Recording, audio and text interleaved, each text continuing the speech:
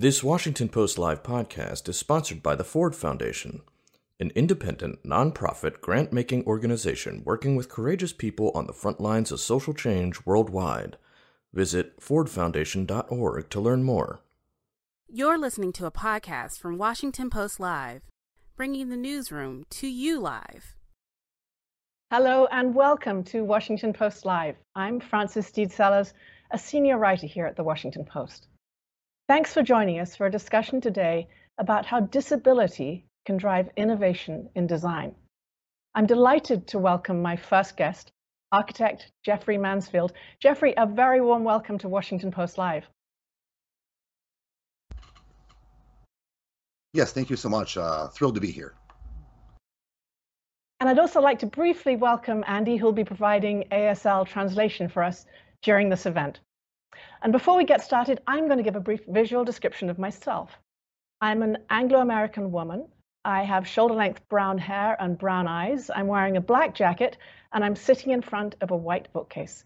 And Jeffrey, maybe over to you now, you could give a description of yourself. Yeah, sure. I'm a white man, middle-aged.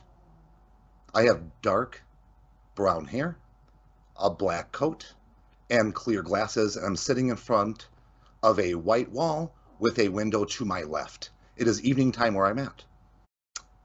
Currently, I'm using American Sign Language and as my primary language, and has been since birth. I'm deaf myself. Thank you so much.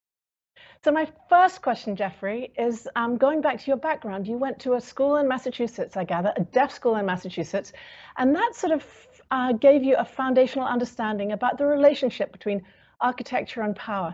Could you take us back to how your interest in architecture developed from that period? Yes, of course. As you mentioned, I grew up at a school for the deaf here in Massachusetts.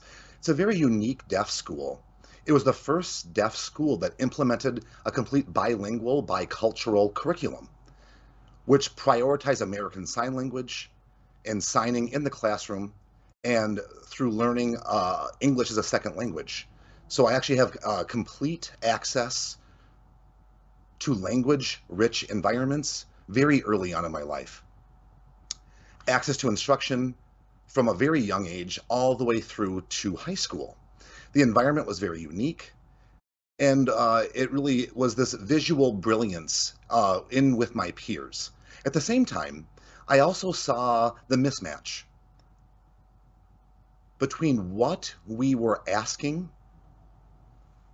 our of our classes and our classrooms, and how this mismatched with this very rich abundance in sign language. It didn't match.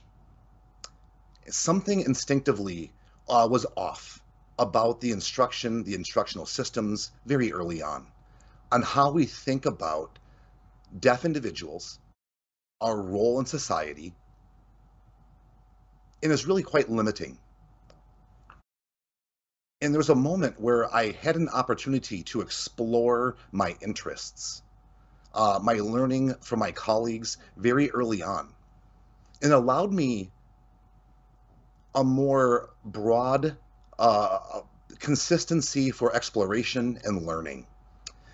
This really made me recognize how deaf schools, not just a school that I attended in Massachusetts, but throughout, where I went to different athletic tournaments, sports tournaments, soccer tournaments, and the like, I started to notice similar patterns in their architecture of their building or the remote location of the school for the deaf from the city itself. Very commonplace throughout the country, and started to inform me that something larger was at play in the design of our deaf schools and in how the world was designed and how this was not designed for deaf and hard of hearing people. This is fascinating because you're talking about a form of separation and segregation in architectural style. But tell me how your work as an architect has moved to overcome some of that, and how it's related to the architecture that could be designed for other forms of disability.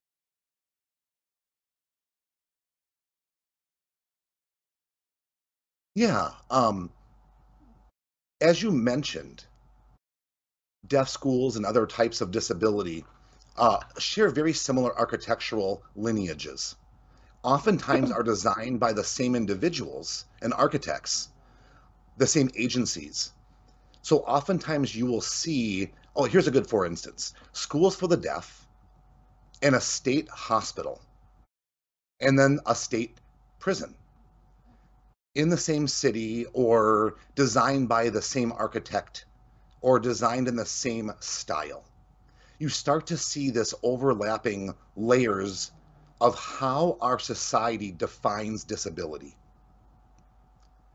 and how our society sees the investment and commitment of the state to serve disabled people early on as a symbol of civic value. So these institutions were constructed and built to promote a sense of civic pride, societal virtues, and there's an intended to inspire general confidence. But what's really interesting is these buildings, these ornate facilities, they are beautiful, but these buildings were not necessarily designed to the sensory experience of deaf and hard of hearing users. We depend on visual networks, sightlines, and being able to see each other to communicate in the classroom and outside of the classroom. Oftentimes you would see deaf people who sign that gather in a circle or semicircular shape. They can all see each other when talking. However, at the same time, a classroom was not designed to accommodate that style and that, increasing that space to meet in a circular format, to help to accommodate matching that sign language needs. Classrooms were quite small in size. They didn't fit. The lighting wasn't ideal. The glare was harsh and backlighting was strong, making a very visually exhausting environment to look and watch all day long as you're watching communication. It's exhausting. So these sort of things in terms of design and design flaws did not match the sensory experience of deaf and hard of hearing users that we're seeing in space. What's really interesting is I had an opportunity to really explore and research and visit over 60 schools for the deaf throughout North America. And I started to notice a very large radical binary between schools that were designed by the state for deaf people in comparison. There were schools that were either designed by deaf architects or from a deaf person's perspective. Enormous difference. The state design was very rigid, controlled and domineering structures, large, ornate. In comparison, school designed from or by the deaf were more organic, comfortable, ideal in terms of daylight, diffusion, accommodating for how deaf people gather in space. This sort of inclusion that you talk about so fascinatingly in terms of deaf architects, are you seeing that with other disabilities too, of bringing in the needs and requirements into the process of designing a building from the word go?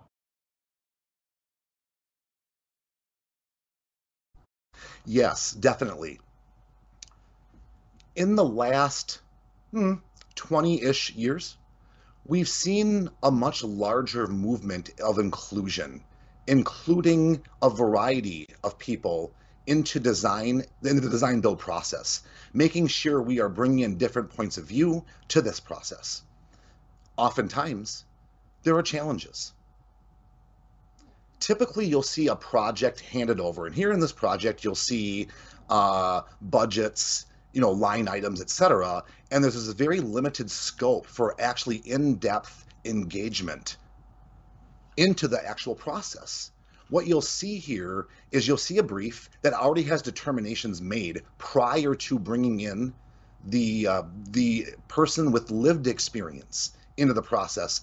So the project is already from the go, already has problems that are going to come into play by the fact that it's not fully thinking through the idea of the mission.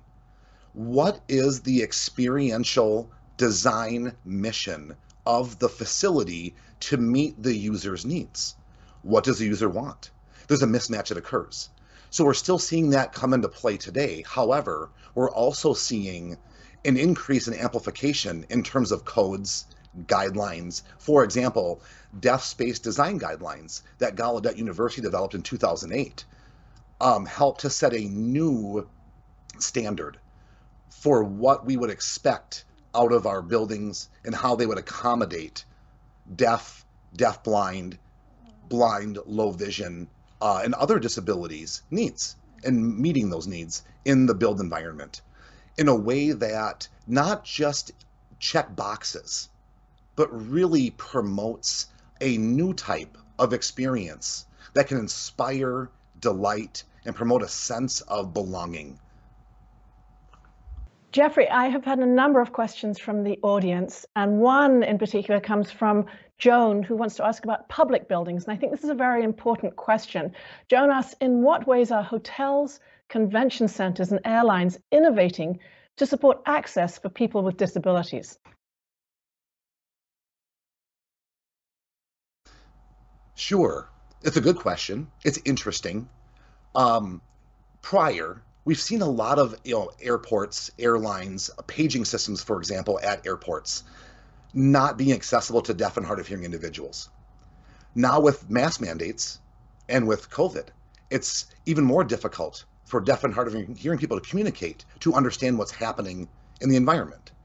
This is where visual messaging systems, clear wayfinding and signage is just a tremendous piece in creating orientation and context.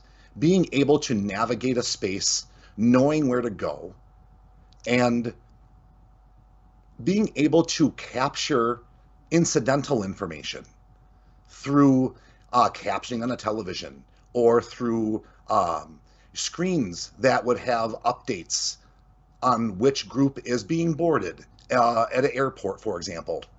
This sort of information is significant to the deaf experience. The ADA is powerful. It has a huge impact on hotels, mandating that every hotel has an ADA accessible visual alerts, lighting systems, fire alarm systems, text telephones and TTYs. That's an older technology, captions on the TV and the like. But this really had a huge support for those who are deaf and hard of hearing in their experience. So you really take me to my next question, which was exactly about the ADA. Obviously, your work goes beyond ADA compliance. Take us that step further. What extra bits, what extra features have you learned to add that really make a difference for the deaf experience in the buildings you're looking at and designing? Yes. I was born a child of the ADA. And so the ADA had a huge impact on my life. At the same time, I believe that my generation currently is starting to demand more from the ADA. The ADA is interesting in that it created an approach that was based on what is the minimum we can do. I want to kind of reframe this and create a new framework on what is the maximum that we can create that will allow people to thrive and maximize every person's potential. This is really where I want to look at, is how architecture and design can reframe from a scarcity mindset to more a mindset of abundance. With that in mind, a lot of my work dives into how we create space for the deaf experience. And expanding upon that, there's the sensory experience of deaf and hard of hearing people, of course, but there's a culture experience as well of those who are deaf and hard of hearing. How do we create space that connects to cultural remembrance of those who are deaf in the deaf community? So for example, how we then capitalize on design as a tool to uplift the fact that our community is not a monolith, but is very intersectional in its individuals, in its community experience, in its overlapping layers.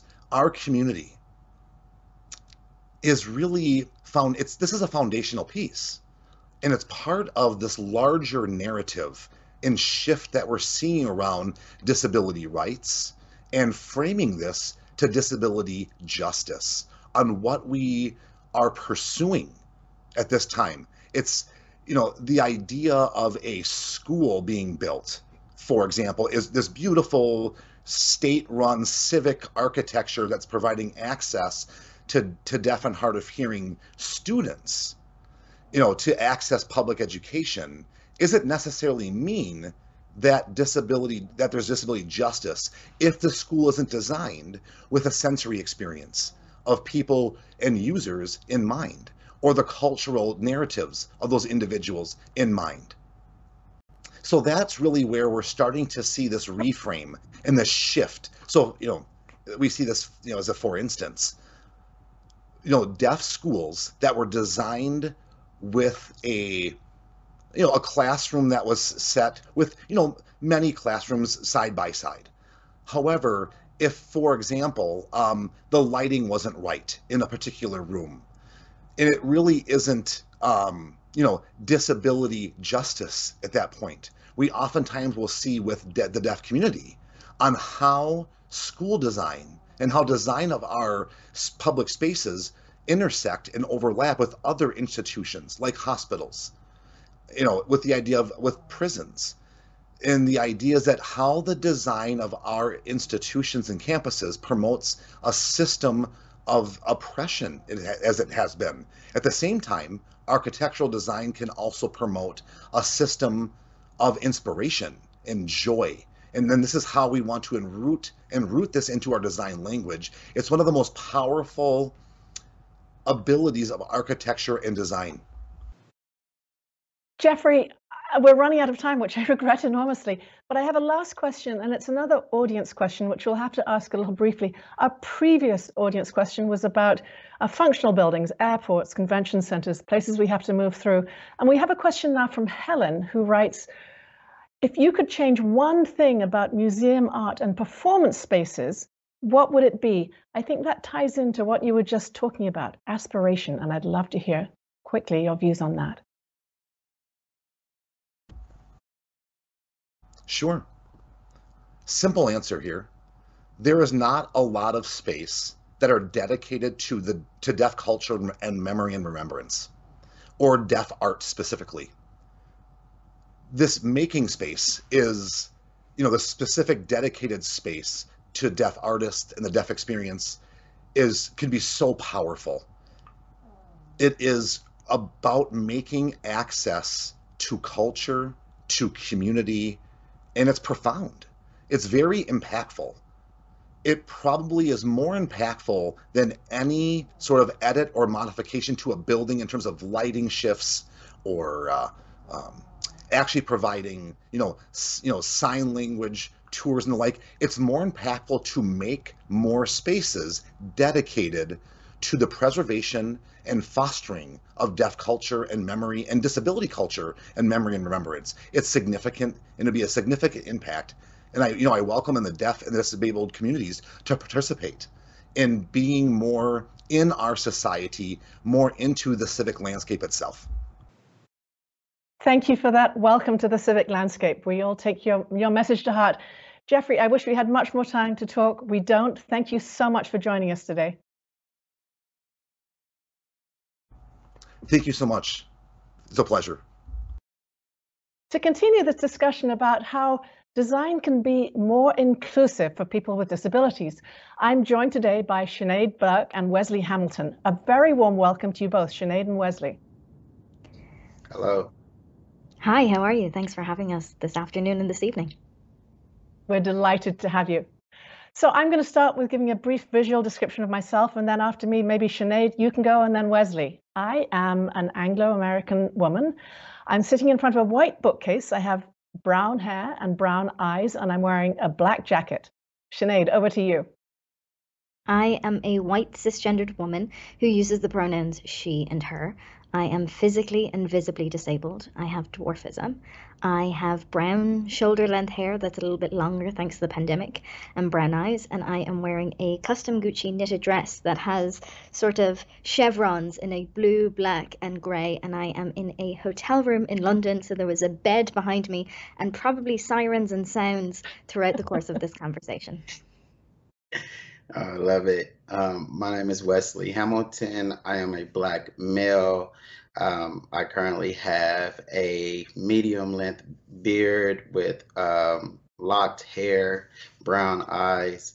I have a black hoodie on with I am okay with being different on my hoodie, and my background is just a bookcase and some other amazing scenery that makes me look good. So thank you. Wesley, let me start with a question for you. For our audience, you were hit by bullets, and were left paralyzed from the waist down. Before this happened, you were not a particularly fit individual. You were not very athletic. Tell us how that changed when you became disabled. Yes, I've dealt with being overweight my whole life. I just didn't really understand the severity of my health until I became paralyzed from the waist down. And really just being overweight in a wheelchair and the lack of access when it comes to, facilities really just put me in a deeper hole and a battle trying to get out of, because I had to face the health complications that you deal with, being with limited mobility. So yeah, it was just I would say that it was a huge struggle, and it was an eye opener for me to see how important physical activity was for any and everybody, but how limited I was to it because of my disability. So Wesley, just to follow up on that briefly, you have so powerfully taken your own disability and used it to help others. Talk to us a little bit, if you can, about adaptive athletics and what you have done through your philanthropy to bring this message you've just given us about the importance of fitness to other people. Yes.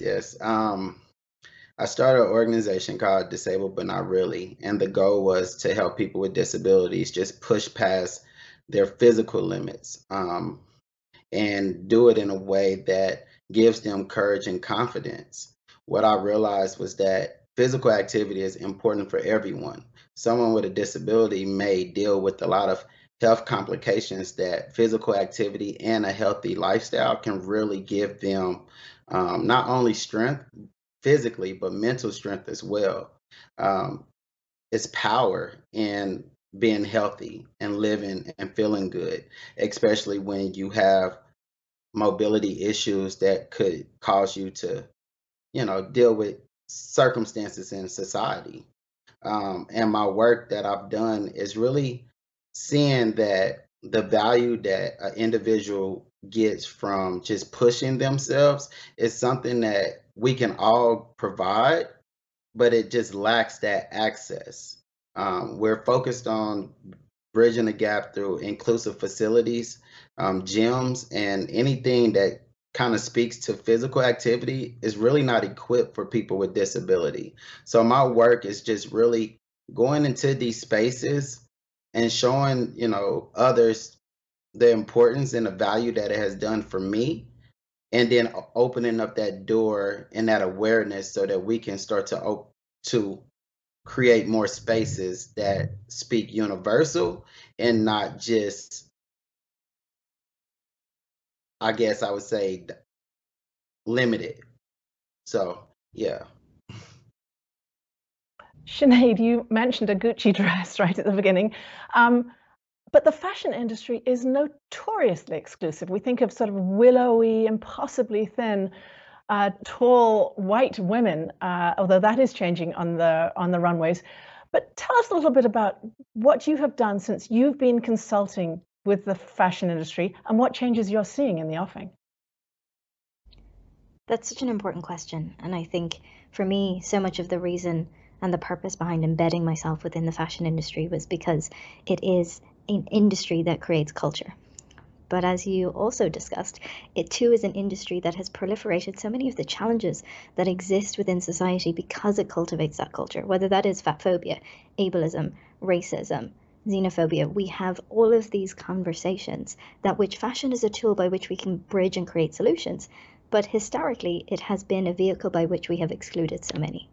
For me, as a physically and visibly disabled person, my background's in education. And my solution to creating change within the fashion system was always about starting at the point of education. For me, I have deliberately positioned myself, my work, and my consulting company tilting the lens at the most upper echelons of the fashion system. Now, that positioning can be challenged because even if you make the system itself accessible, even if product becomes available for disabled people, it is unaffordable for so many. But the way in which fashion as a system creates and builds influence is from the top down.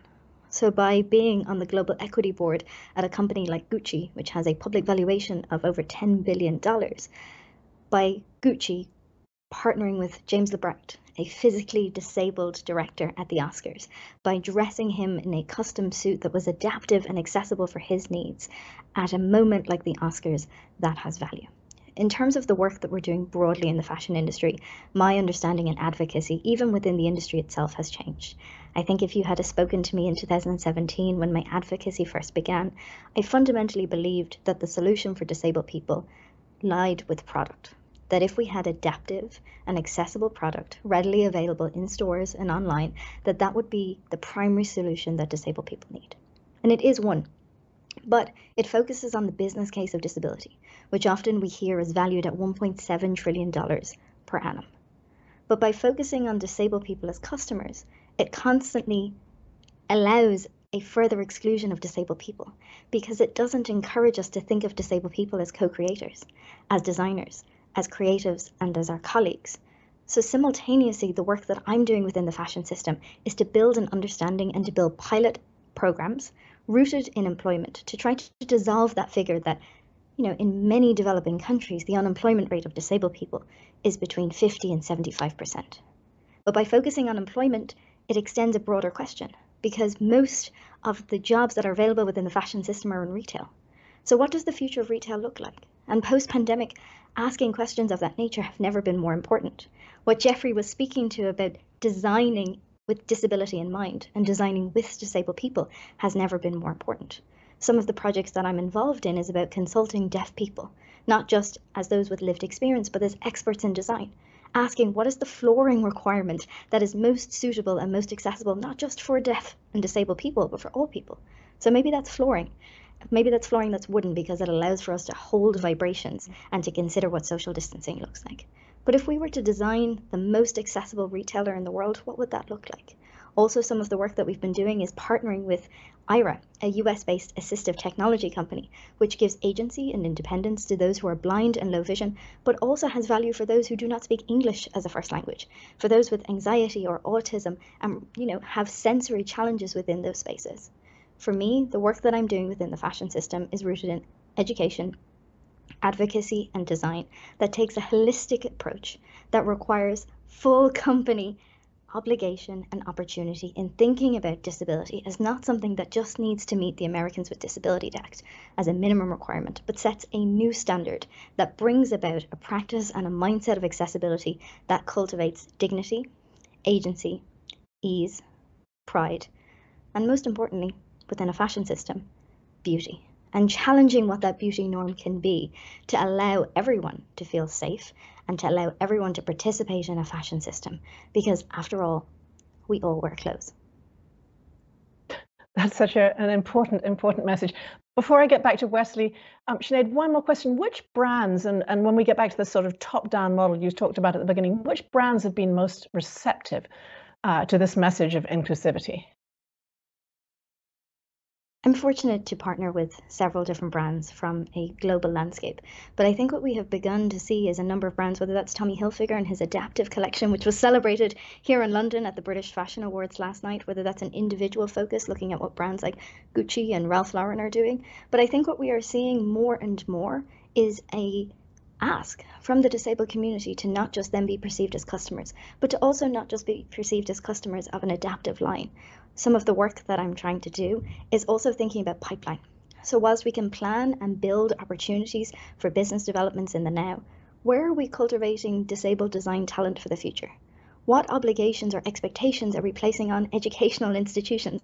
Once again, as Jeffrey was talking to earlier, the best design colleges in the world, how are they creating opportunities for disabled designers to be present, whether those disabilities are visible and invisible? What are the opportunities for non-profit organizations, for example, like the Ford Foundation, to be able to collaborate and to be able to provide equitable and accessible opportunities that are rooted in justice in those spaces?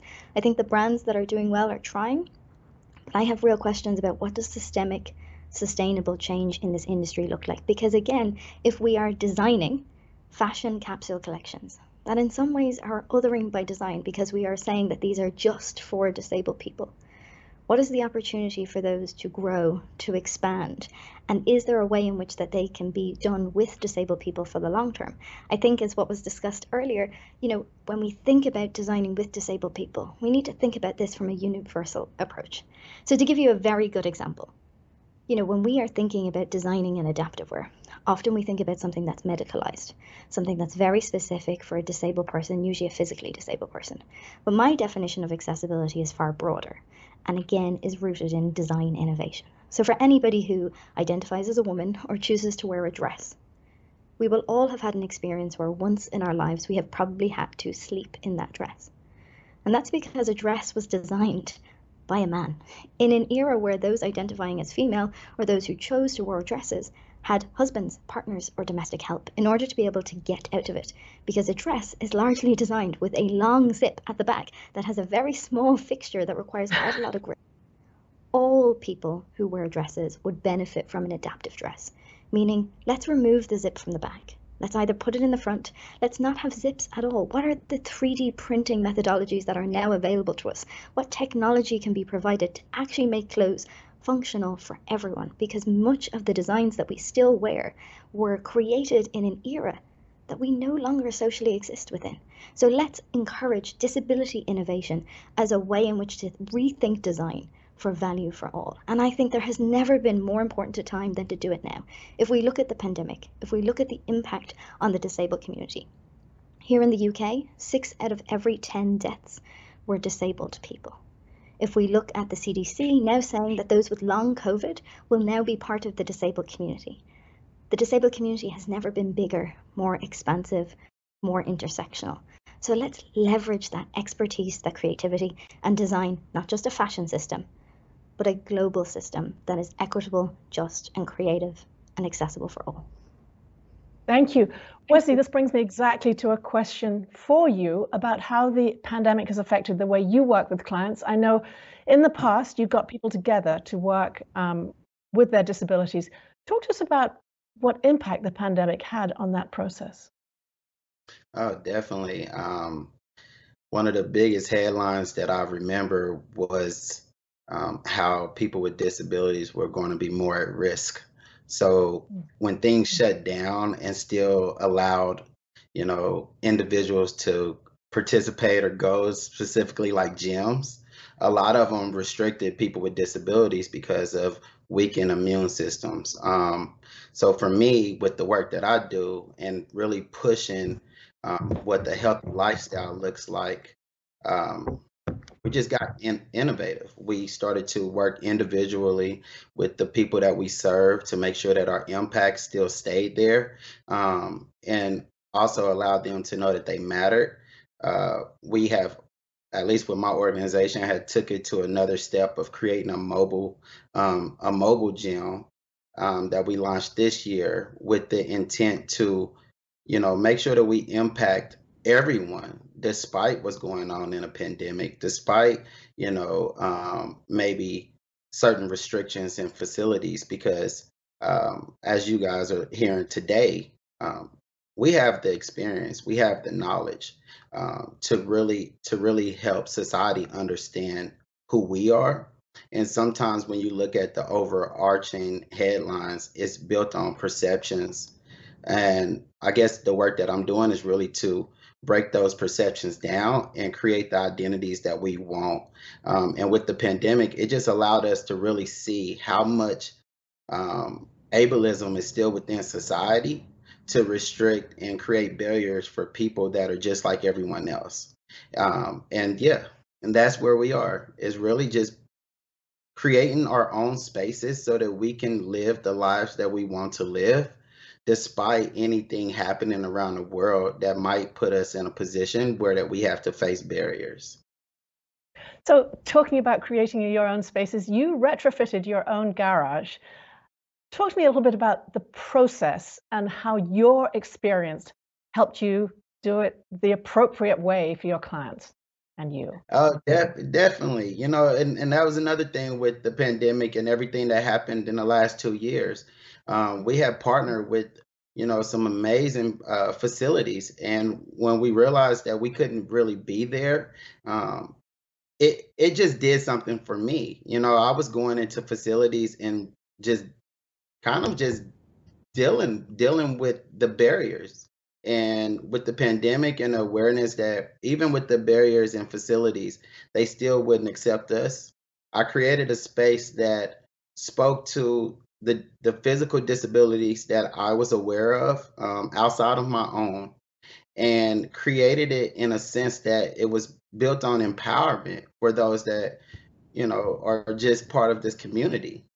And it's called the garage. But really, the practice behind it was to make sure that I had all the adaptive equipment that is available, and then also making sure that the space that I create really allows someone to come in and freely be able to do the things that they need to do to make themselves feel better.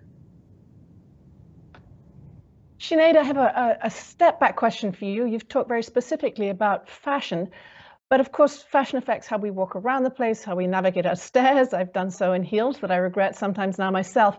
Could you talk to us a little bit about how design affects our ability and the ability of the disabled world to navigate the communal spaces we all live in? As a disabled woman, as a woman with dwarfism, from the earliest of ages, it was incredibly evident to me that I lived in a world that was not designed for me. I, like many of the other speakers today, am a child of the Americans with Disabilities Act. I am 31 years old, and in some ways, as an Irish person, through osmosis, got the learnings and the involvement of the ADA as it moved across Europe and as it influenced legislation here. When we think about the designing of places and spaces, even now, we still are not cognizant of the accessibility requirements and the opportunity that accessibility gives to us in thinking about it through a lens of creativity and design-led. We've had wonderful contributions today from thinking through it from an architecture perspective. But if we even just take a very minimum case study and looking at how we think about design and disability, for those who are participating in this session, I'd just like you to imagine what an accessible bathroom looks like in a public space. Can you see it? It's tiled. It is metal. It is clinical and medical. It is absolutely not designed with disabled people in mind. There is no sense of experience or community or pride or culture within a space like that. It is designed to code, to meet the minimum standard. And going back to contributions that were even made by somebody like Andrea Levant recently in this series, it is never considered what it is that we deserve, but what we must expect, or at least put up with. Now let's rethink what that could look like. What are the opportunities to redesign an accessible bathroom through a lens of beauty? Why can we not have full-length mirrors? Why can we not design a standard by in which, yes, the accommodations that are within the ADA are met, but also that we think through this through a lens of textiles, fabric, not just functionality. And I think that is one of the most enormous barriers, because not only is that just about a person experiencing a bathroom, but it is a symbol and an indication of how disabled people are positioned, because it still speaks to an understanding of disability through a medical model and a charitable model, rather than something that is a collaborative and co-designed process rooted in disability rights and disability justice. And how we design spaces is indicative of who gets to belong there. And this is not just something that is unique to the disabled community, but also relevant to members of the trans community, because how we design bathrooms, for example, literally puts a time limit in public spaces of how long people can exist. And then if that's considered only through a medical model, as members of the non-disabled community, why would you want to be there? What level of confidence, tenacity, and emotional courage would it require for you to be in those physical spaces that are designed for your containment rather than for your pride? So I think we need a broad analysis of what is code. How do we move from minimum standards to better practices through a lens of creativity and innovation that should be done with disabled people, not for disabled people, and not just as consultants, but as co-creators and as individuals with equal power at what is hopefully an accessible table. And I think when we think about design, we should, as designers, ask two questions. Is this accessible? Taking the most broad definition of accessibility, and then asking who's not in the room. And then finding the resources and creating an explicit invitation to invite those, particularly from multiply marginalized communities, to be able to be equal in authority in a space where decisions are made. So whether that's a new office space, whether that's thinking about a policy of now working from home as people move back into the offices, we should be asking those two questions, because design is not just physical. It is also sensory and cultural and community-led and can be invisible. But that design process is as important that it is accessible as the physical ones too. But we should not be creating spaces that do not have elevators. We should not be creating spaces where accessibility is limited in any way in this modern era, because it is a statement of who gets to belong in our cities, spaces, and world. And everyone should get to belong. Sinead and Wesley, thank you so much for leaving us with that very profound question, who's not in the room? Thank you for joining me in this room today. It was a huge pleasure and also very, very enlightening. Thank you so much. Thanks for listening. For more information on our upcoming programs, go to WashingtonPostLive.com.